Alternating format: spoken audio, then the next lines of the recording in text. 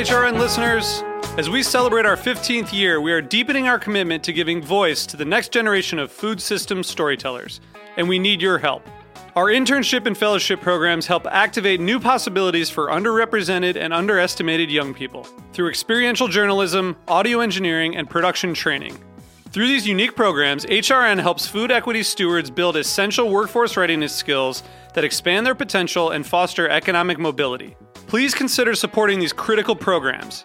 And with a minimum donation, you can be entered to win a dinner for two at an amazing restaurant in one of 8 cities and tickets to a concert at a great venue in one of those cities. We have incredible partners across the country who have donated, as they also share our passion for helping to educate the next generation of food systems storytellers.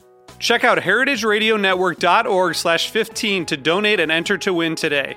That's heritageradionetwork.org/15 to donate and enter to win today. And make sure you donate before March 31st. Thank you. This episode is brought to you by Hot Dish Productions, an award-winning modern culinary production company. Learn more at hotdishproductions.com. This week on Meat and Three, we celebrate Asian American and Pacific Islander Heritage Month with an episode about memory. I've always read and sort of approached cookbooks for more than the recipes. To me, they are full of narrative content and narrative value. So Malama Aina basically means to take care of the land. For us as Hawaiians, it's taking care of our older sibling. But I do remember definitely feeling self-conscious about it, being the only one who kind of wasn't eating a sandwich and didn't have a bag of goldfish or Lunchables. Listen to Meat and Three wherever you get your podcasts.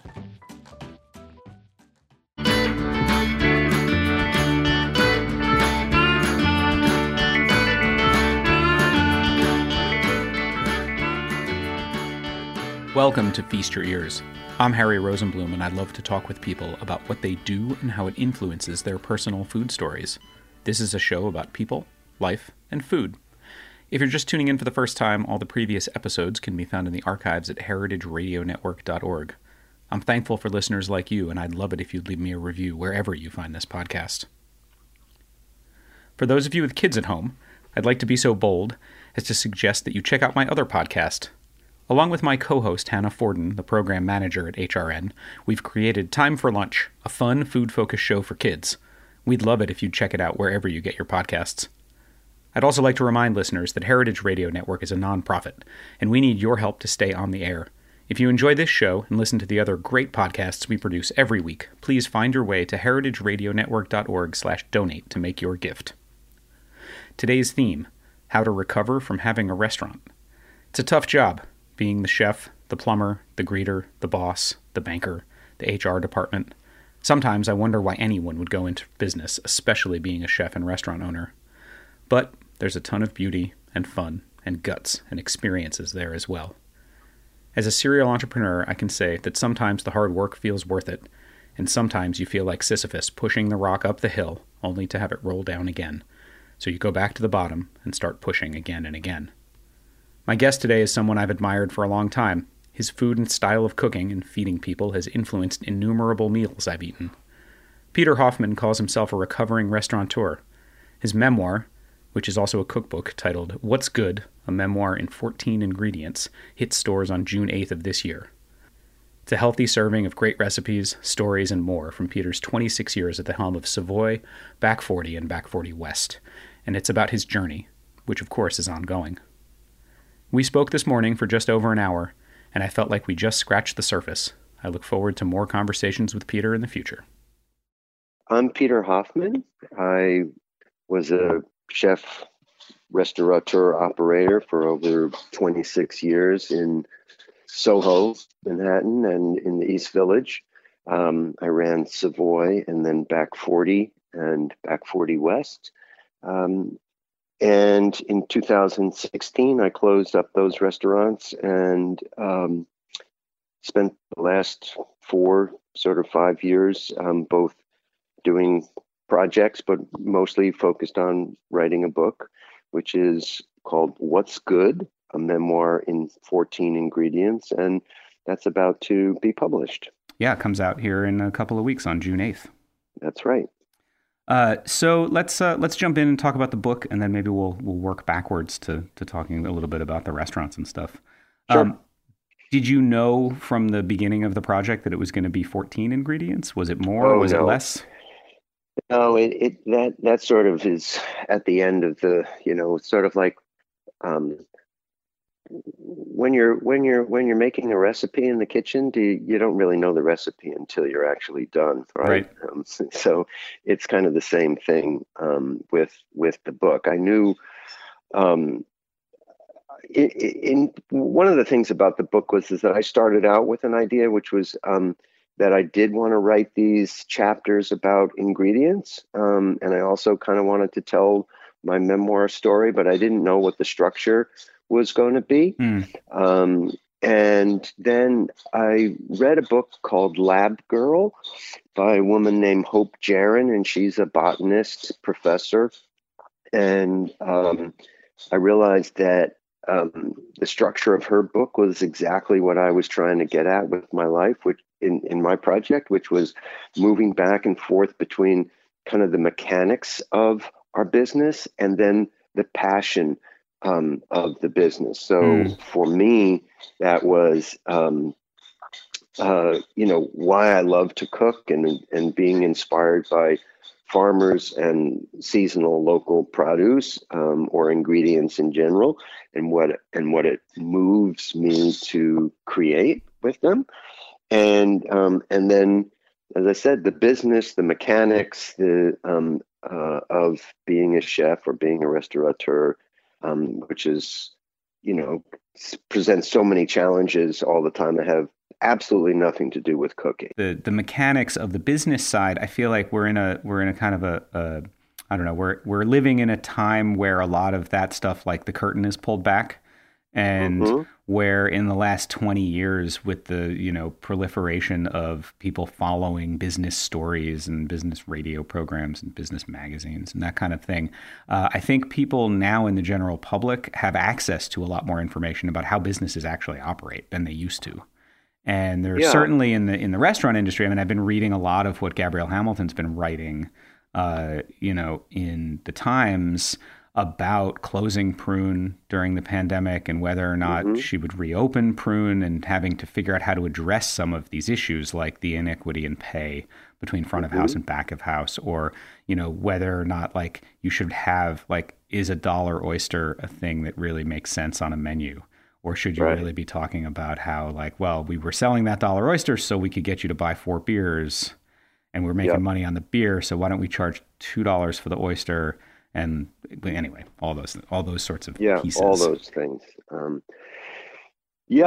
mean, in many ways, what people are looking at, and as you said, more people are understanding, is that the equation and everyone's perception or acceptance of that general equation, meaning what we're willing to pay for rent and what we're willing to pay, what we price things on the menu as, and what we pay people, all those parts of the equation haven't been working for a long time in the restaurant world, or the restaurant world in New York in particular. And the pandemic made some of that more abundantly clear than it was before. I mean, lots of places were already struggling and going out of business, and I chose to close the business at a time that I did because, in some ways, I was kind of burnt out on trying to rejigger that equation, and just didn't have the energy to. I mean, it needed to be reworked, and it needed to be worked not just internally for the business, but in many ways the whole landscape needed to be reworked in terms of what people's perception of, he's charging that much, and I mean, I can get it for only 15. I can get a double thick pork chop for $15 down the street. Right. And you go, yeah, right. I mean, yeah, we used to run What's in. the backstory on that? Yeah, we used to run into that at the Brooklyn Kitchen all the time, where people would say, "Oh my God, you're charging $6.99 for a dozen eggs," but at the supermarket they're 99 cents for a dozen. Yeah. And know? you go, well, what is that egg and what is that chicken and what's happening to the land and who was collecting those eggs and Yeah, and how much did how much did they get paid, and are their families able to live, and are they living in a house and going to school, or are they living in a trailer? What's the what are the real costs here? So some of that, the farm to table movement brought a lot of that to the forefront, and that that greater transparency continues and has moved into the equity conversation, not just the environmental conversation. But so the pandemic exposed a lot of that in terms of businesses here in New York, or restaurant businesses, and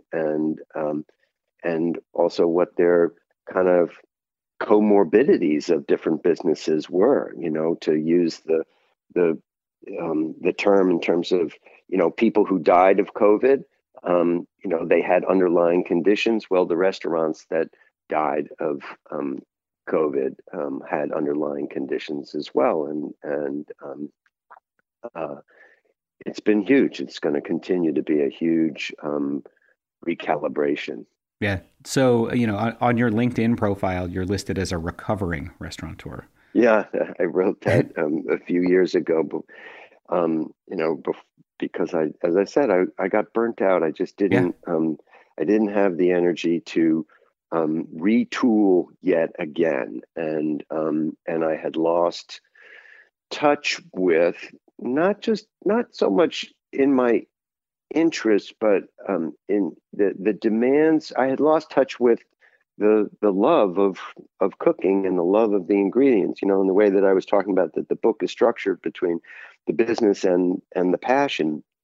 And you said something about the fact that some people are able to kind of structure their businesses where the person solving those issues isn't necessarily the creative person. Right. I never figured that out, or I never tried to construct it in that way.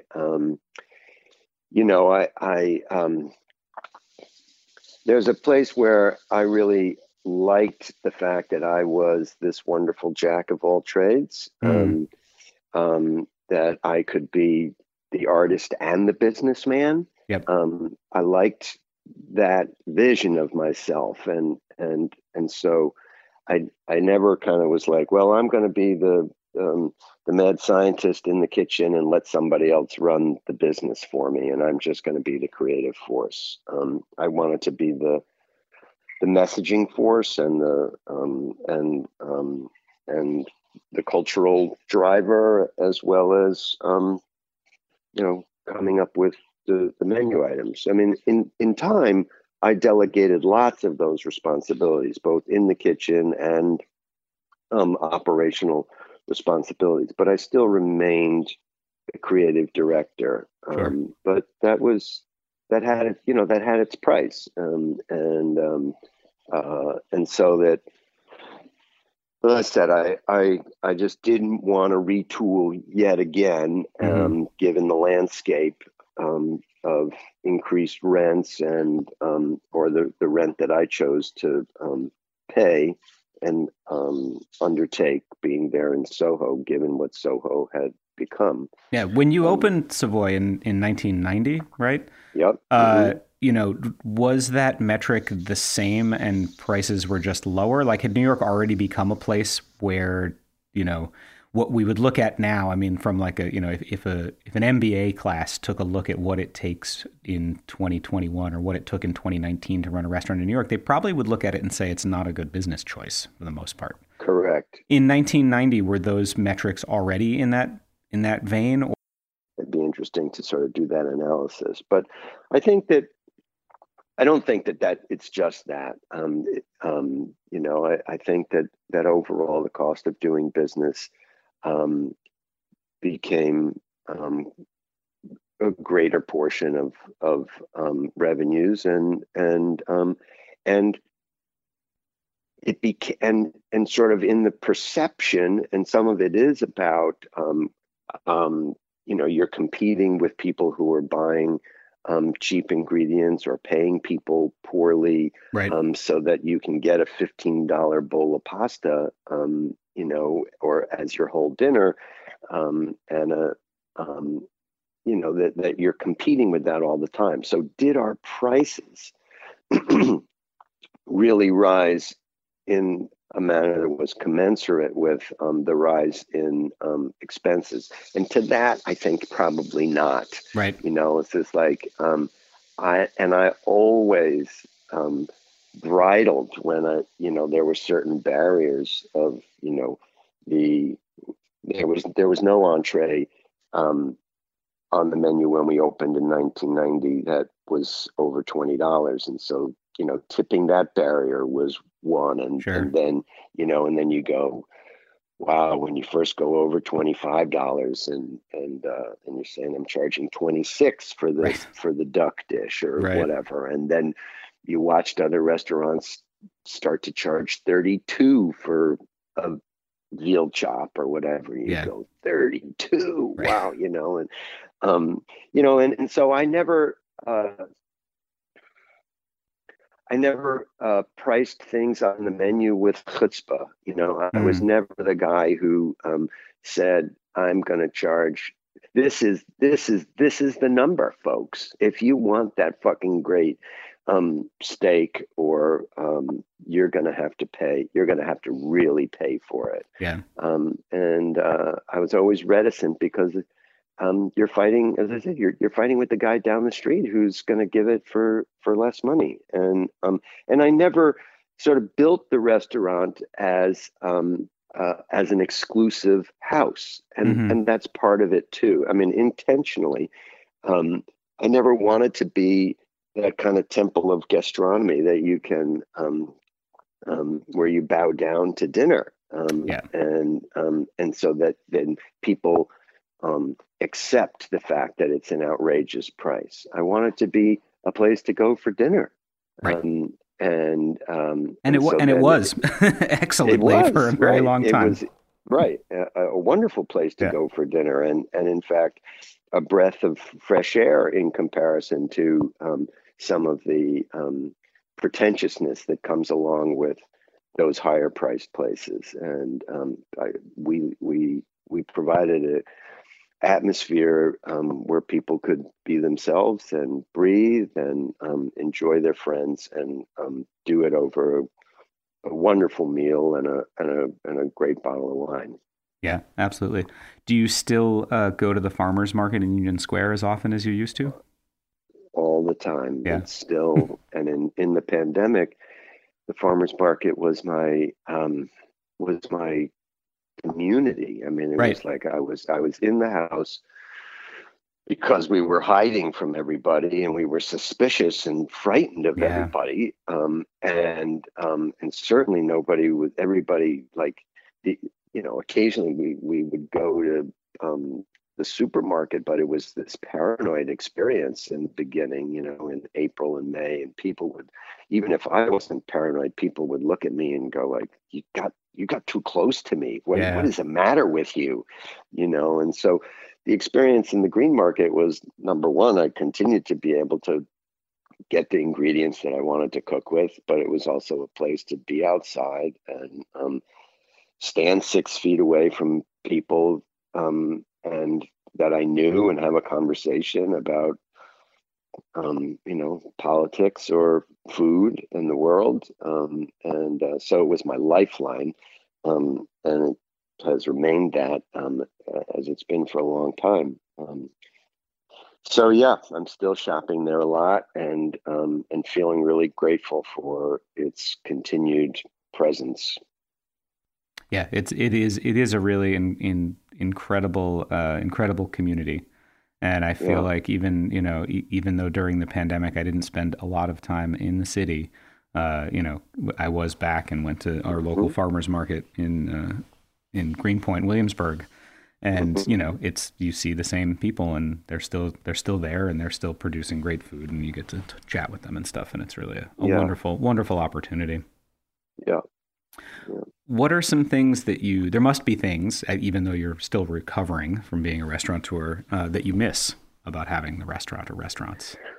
Well, I guess the first thing that comes up is that was a great community as well. You on one hand, you don't pick your customers; they pick you.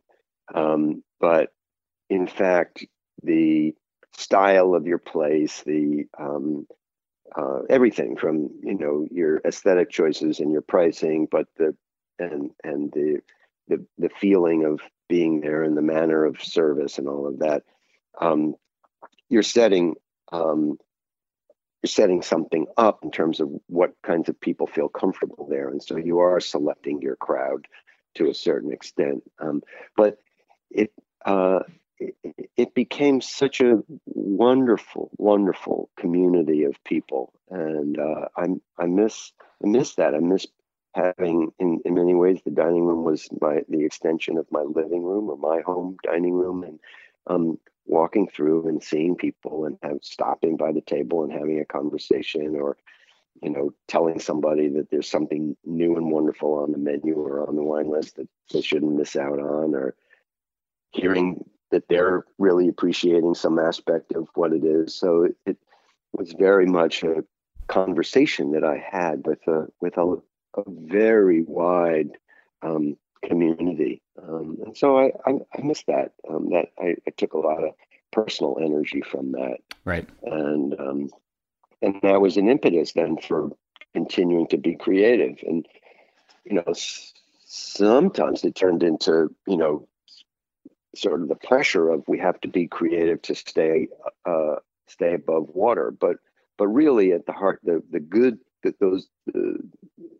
impetus was, I want to continue to share the beauty, the discoveries, the flavors with people, and that I'm excited about that.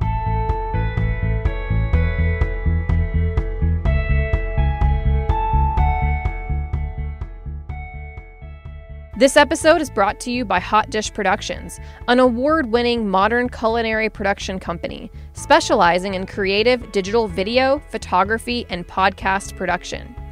From concept through post-production, Hot Dish creates and produces compelling food stories that ignite the chef in all. Hot Dish Productions has deep connections to award-winning and celebrity chefs and over 20 years' experience. Their team has won both a James Beard Award and an IACP Award for their work in food media. Hot Dish Productions delivers the highest quality product at a fair value. Let them help tell your culinary story today. Explore their work and learn more at hotdishproductions.com.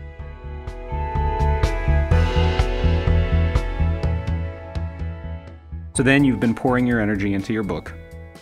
Yep. And it must feel great to have it finally be going out into the world after many years of work. It does feel great. It's really, yeah. It's a different timeline, of course, than producing a meal, right?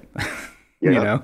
Producing a dish in the kitchen, even if there are, some actions that need to happen, either fermentation or other sorts of things ahead of time, the dish doesn't take years necessarily to send out to the end user. Mm-hmm. Totally. And but I took certain things that I had learned in terms of how to work in the kitchen, whether it's your daily mise en place or longer term projects, and applied it to the book. I had a work list. I had that was what it morphed, but it was basically, these are the chapters that I want to write. And there was a paragraph or a couple of loose sentences about what that chapter was about. But then but I didn't really know what the chapter was going to be, and I couldn't lay it out. It's not what the book is, or it's not the way that I worked as a writer, or whatever. Some people know all that stuff. But what was, so for me, then I would sit down and and I'd say, okay, I'm writing this chapter about leeks and potatoes. And the point of that chapter was, in a certain way to say, this is what the green market looks like in March, Right. It's not just about the glory of peppers and eggplant and tomatoes and peaches and raspberries and all of that. And isn't it fabulous, and every Instagram post is just, the glory of it all. It's like, okay, what do you want to say about that rough moment? And also just to be clear, it's just like, so at one time, that time in the season when it's about eggplant and peppers and peaches, it's all about the freshest, the most fragile ingredients that you need to cook now and do the least to, and maybe all you're doing is slicing them and sprinkling some salt and pepper on them, and that's the glory. We're in the moment, and this is the picked at its peak ripeness. Right. It's so fleeting. So fleeting, right? And you go to the far extreme in March when what you're cooking is things that are all about, they're there because they're all about storage. Yep. There's nothing fleeting about it. And the cooking that's required is, longer cooking. It may be slow cooking, but it's about, I'm using the cooking techniques to make accessible or release the flavors of something that by its very nature doesn't want to release it. It's Right. there in March, available to me because the intelligence of the plant is about storage. Yeah.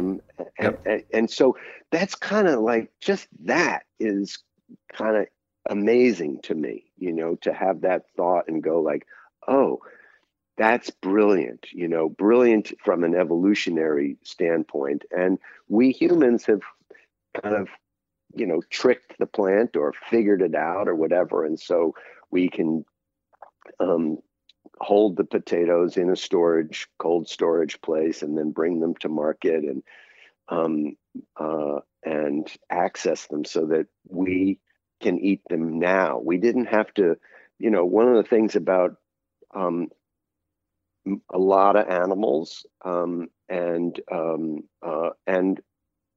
certain indigenous peoples is that they followed the seasons, right? They migrate, and so we figured out how not to migrate, and part of that is that we figured out how to live off of the plants that store energy over a longer period of time. So I don't know. There's a long way of sort of talking about the leek and potato chapter, but Yep. what I was really talking about was that I found my way as a writer by kind of improvising as I would in the kitchen over a recipe. I didn't know what I was going to end up with until I had it. And so like all these ideas that I've just been riffing with you about, I was riffing on the page until I went like, okay, now let me cut and paste and rebuild. And now that I know the thread of the conversation, produce that in a way that makes sense to the reader in terms of going like, oh yeah, potatoes, aren't they amazing?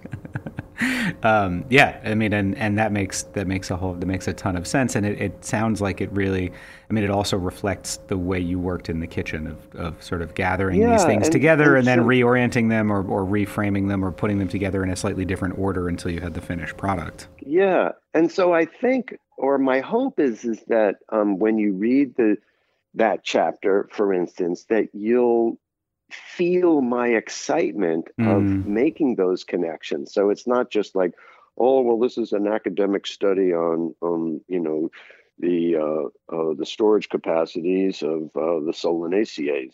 So right. it's kind of like, wow, I love potatoes and I love cooking them in duck fat, and why? But this is sort of was my discovery as a writer, as having this pandemic moment to really contemplate the potato. Yeah. And again, not to go on about potatoes, but that's one of many chapters in which I kind of focused on these ingredients or this moment in the seasonal moment, and then meditated on that and shared that thinking, and backed it up with real science, but again, real science that everybody can understand. Yeah. And I have to say, I also, I mean, as someone who lived in New York in the 90s and early 2000s and saw a lot of change happen there, I also, I mean, I really appreciate a lot of the memoir stuff that you've included. I love at the end of the chapter about construction is cooking that you include the very first ad that you placed. Looking for employees at a time when, you know, this was you know, it was a print world. Like, you know, you couldn't look on Craigslist. You didn't have a phone. There was no internet to speak of. And so I want to read it because I love the ad. Please. It's such a, I mean, it is such a wonderful distillation of that moment in time in New York. I love that part of the chapter. Yeah, too. absolutely. And down to and including the fact that you don't even need to include an area code because everybody knew that it started with 212. You didn't even need it. That's right. So the ad reads, Cooks, 2 seasoned chefs opening 45-seat downtown restaurant. Food with guts and beauty. Experienced, which is shortened to EXP''D due to space limitations, I'm sure, in the paper and how much it cost. Experienced line cook and entry position available. And then there's the phone number, which at the time was the phone number at Savoy, I'm assuming, right? 219-8992. Yes. So, I mean, you know, that was a time when, like, you know, it did matter how many letters you put in, and that was going to change the cost because it would have pushed it to 4 lines instead of 3 in the paper. Yeah. And so that was consideration when opening the business, I'm sure. Totally. And so the fun thing about that aspect of the chapters is that I talk about, you know, that there was a 4-line minimum. And all the ads were that way, so that there are all these abbreviations that now you only see in kind of crossword puzzles of, you know, WPFL, you know, is working brick fireplace. With 3RDWI, which is a third floor walk up, and or WU, you know, all that stuff, and we all became completely comfortable with those acronyms because everybody was trying to, and it cost this is at the time, this is in 1990, it cost $200 to run that 4-line ad in the Sunday paper only. Right. It got printed for one day. One day, everybody knew to buy the Sunday paper if you were, you know, looking for a job. But you know, you compare that with, I don't know what the price is now, but most of the years that we were using Craigslist, it was $25 for a posting with unlimited space. You know, you could upload the menu, pictures of the restaurant. There was a map with a location of where you were. You know, you could go on and on about your place, and it was $25, and you could, you know, post it as many times as you wanted. I mean, for me, it was a real trip down memory lane because I remember going to brunch in my early 20s in the 90s on Sunday morning with friends, and we each had a copy of the paper, and we were sitting there circling ads and saying, oh, this might be good for you, and this might be a good job for you, and you should call this one. It was really like, I have a very clear memory of that. Yeah. And what it became as well, you know, I mean, Eater didn't exist. And so that on a certain level, the Sunday one ad section, and as you said, we all got it over brunch, was the community newsletter. Oh, you know, right. Alfred's about to, you know, expand and he's looking for people. And so then that's part of the buzz of what's happening in the food world is that, you know, some new chef is opening a spot. So in that ad, you know, where did you come up with the term food with guts and beauty? Thanks for asking, Harry. I don't know. but it um, it it really is the. I'll just tell you, I wanted to name the book "Food with Guts and Beauty," and because I felt like it really was the distillation of what I wanted to communicate and have really been trying to communicate for many years. That I wasn't. There's both. I mean, the guts is, on one hand, you could say, it's about serving offal. Sure. But it's about, we're not hiding. We're not hiding the process of cooking. And so you could see the kitchen, but we're also not trying to turn the food into something that it isn't. And that part comes from my time in Japan, and that what I was really moved by in Japanese cuisine and the Japanese aesthetic was they weren't, the French do all kinds of cutouts. They cut their little brunoise, and then they had the little cutters where they make crescent moons out of carrots and decorate them on the plate and all of that. And that was so not me. Or dots on the plate in concentric circles, and edging lines and stuff like that. The Japanese are all about showing nature on the plate, so that the tops of a turnip or the little root bottom of the turnip, they cherish that, they retain that. They want to remind you that this is food that came out of the earth, came out of the soil. And so those kinds of aesthetic decisions, like I said, taking the time to wash to not just cut off all the turnip tops and yet retain them and get the dirt out of it and cook them just so that you could see the lime green of it, the early chlorophyll, that all that was part of what we were going to share with our diners. And so that's the guts and the beauty, the awe of nature as presented on the plate. Absolutely. I mean, I also like to, I would like to offer an interpretation of the guts as well, to a little bit in the way that you presented some other things later with your restaurant, like your Passover meals that sort of traveled around based on influence, based on U.S. foreign policy. Yes. Specifically, you spent a number of years identifying places that the government was sort of against, as far as Yemen, Afghanistan, Iran, Iraq. That we had vilified, right?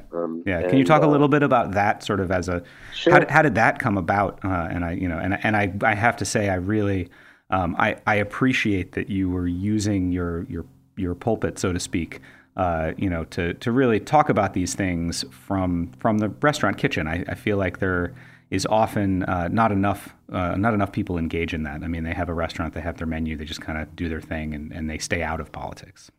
Yeah.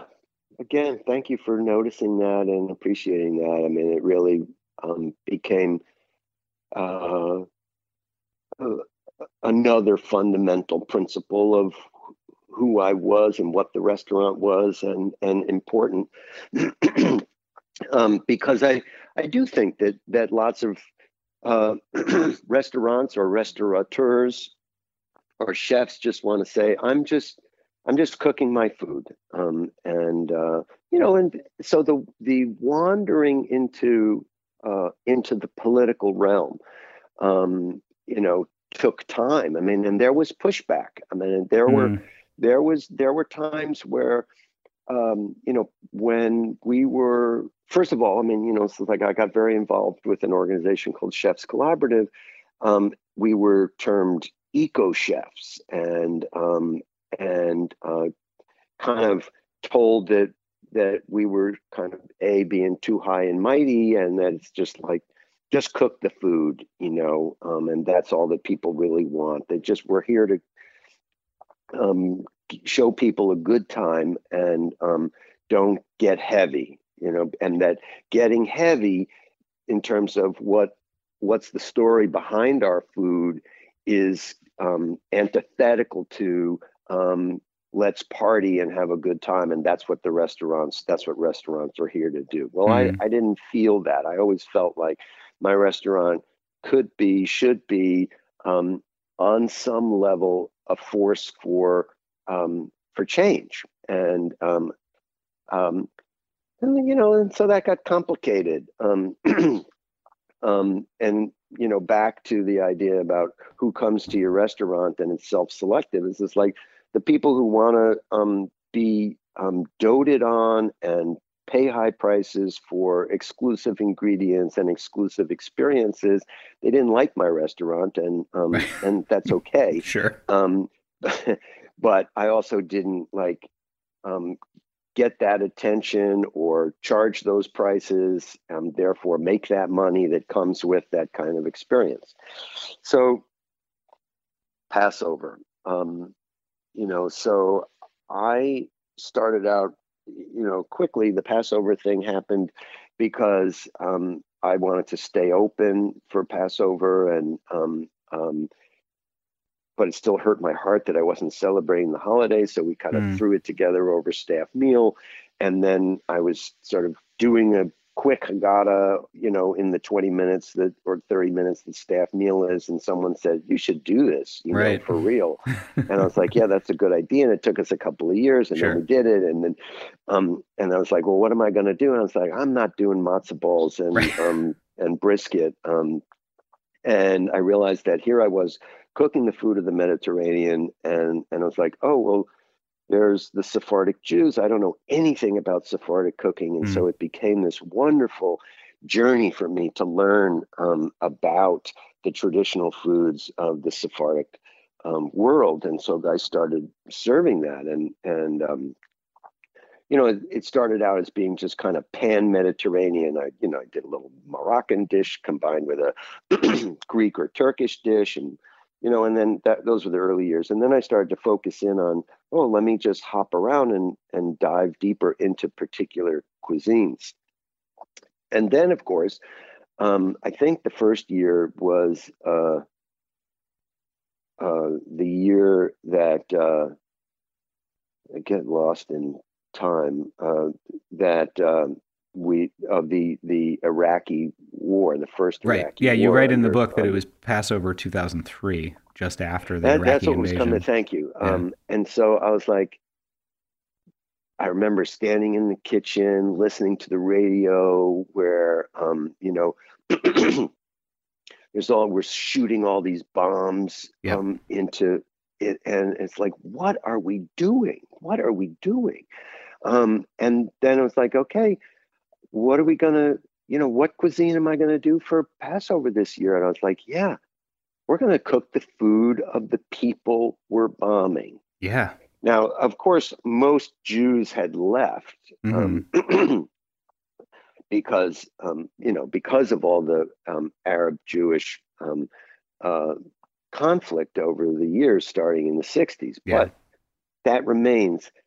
These people, these cuisines, these people, some of them still live there. That is their heritage and their homeland. And I wanted to remember. I wanted to make sure that everybody was remembering that the act of a government, whether it's the U.S. government or the government of another country that we're demonizing, Iraq in this case, isn't necessarily the view of the people themselves, right? So that I don't agree with the politics of my president sometimes, and therefore those people may not agree with the politics of their president. And so then it's like, well, let's eat their food. Let's get into their head in a certain way and go,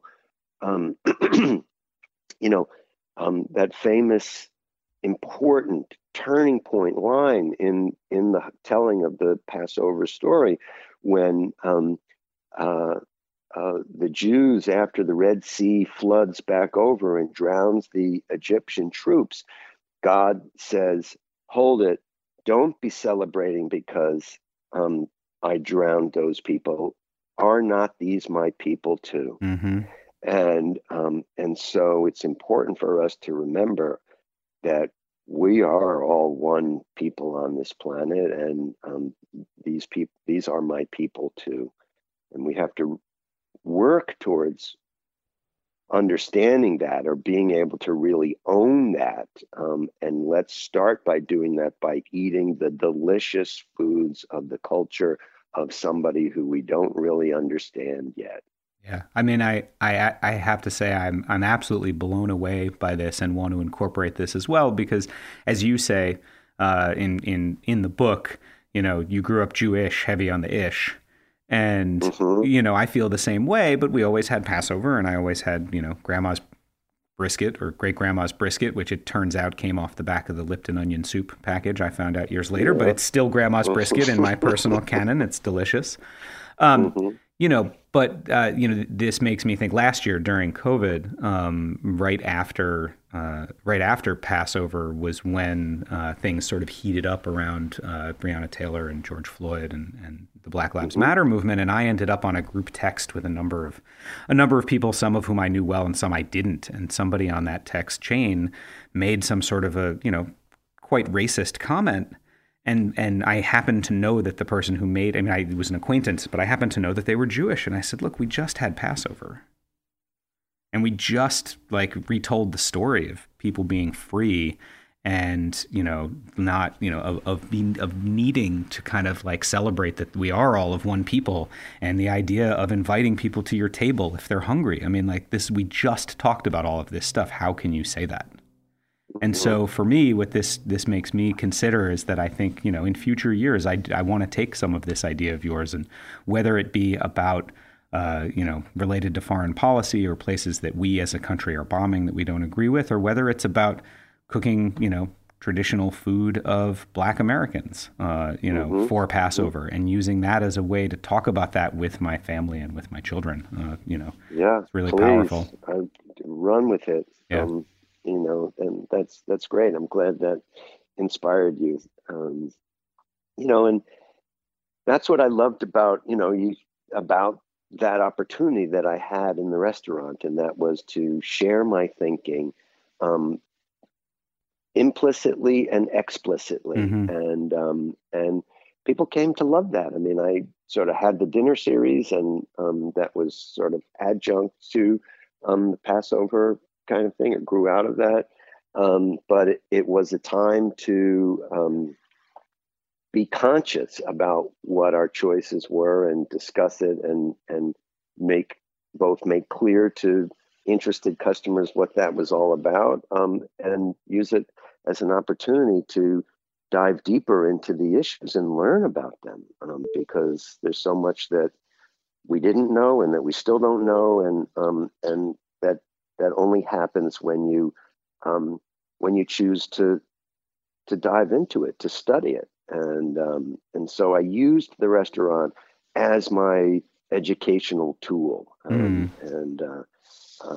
That was, I felt grateful that I had this, that was my laboratory for exploration and study. Again, that wasn't always, it didn't always produce the greatest profits and the greatest efficiency, but I made money there for 25 years, so I think that's pretty good. Yeah, that's pretty good. So I wanted to ask you, as we sort of come close to an ending point here, what's next? I imagine you have more than one book in you. I don't know if there's another book in the works, or if you're doing a book tour for this one. Well, yeah, thanks for asking. It's interesting. I for a long time, I always just felt like this is it. This is my, I'm pouring everything that I know into this single document, and there is no book after that. And then all of a sudden, there's two parts. You have to pare back the undertaking so that it's not a 500-page book. Sure. but also beginning to see the possibility of what another project might be. And so I'm hoping actually that part of what happens this summer is that as I'm on book tour, because I think that people are ready to gather again and be outside, and it may not be inside bookstores, but it might be on the patios of restaurants or in some public places where, again, we're not sitting down to a formal dinner series type meal, but a cocktail party and a conversation like the one we've just been having in shorter term. Yep. But so I'm hoping to go around the country. I'm going to be up in Maine and up in the Midwest, sort of Chicago, Madison, Spring Green, and maybe further up. And so I have ingredients that I'm interested in learning more about, and hoping that I'll sort of combine those trips, Nice. The book tour trips, with kind of deeper dive into those ingredients, with the hope of writing the next chapters of that part of a second book. So that's what's going on. My website, peterhoffmancooks.com, is going live in the next day or two. And so all my events, book tour, and other projects will be available there, peterhoffmancooks.com. Nice. And I wanted to also ask, you had mentioned previously to me before this interview about a Spanish festival that you're interested in reproducing. Is that on the... Well, that's in the book. I mean, that's the calzotada that I did for many years. That's the Spring Leek Festival that where they grill wintered over leeks that start beginning as the days are getting longer, but it's still kind of chilly out. And you eat them by holding the leeks in your hands, dipping them in romesco sauce, and eating, utensil free. And then it moves on to sort of grilled lamb and white beans and botifarra sausage and lots of wine, stuff like that. So I ran that festival at the restaurant for many, many years. And they were, really bacchanalian events. Everybody got drunk, and there was dancing, and I would hire flamenco guitarists to add to the experience. And that even after I closed the restaurant, I did one out at the Wyatt Hotel as to recreate it. And there's a place where that festival wants to live on, and that I can continue to do that. You should take it to Japan. I would, having seen lots of overwintered alliums in Japan, I think that would be a really neat place to kind of put those things together. Yeah. That's what they do with those leeks, where that long leek that has so much white on it. It's all about pushing the soil up against it and letting it grow slowly with good sun, but non-freezing temperatures. And it's a great idea. Well, I'll have to recreate the festival here for myself too, because sadly I missed it in the years that it was happening at the restaurant. Yeah. Well, thank you, Peter. It has been a pleasure and an honor to get to chat with you today. Well, it's been great talking to you, Harry, and you really understood. You understood what's in the book and what some of the deeper implications of it are, and I feel honored that you connected to all of that. So, What's Good is a wonderful read, and I think it moved you, and I think it'll move lots of readers as well. So, thanks for taking the time with me today. Thanks for listening to Feast Your Ears today. You can follow what Peter is up to on social media at Peter Hoffman NYC, or you might find him at the Union Square Green Market, which he frequents. And please check out peterhoffmancooks.com for updates on his book tour, events, and future projects from one of the pioneers of what we now call farm-to-table cuisine. You can find Feast Your Ears, as well as lots of other great shows, at heritageradionetwork.org, on iTunes, Spotify, Pandora, Stitcher, or wherever you get your podcasts. Please reach out to me if you have any questions. You can find me on email, harry@thebrooklynkitchen.com, and you can follow me on Instagram, @thefoodballer.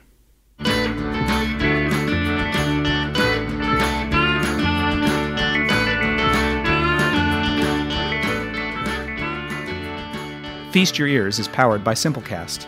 Thanks for listening to Heritage Radio Network, food radio supported by you. For our freshest content, subscribe to our newsletter.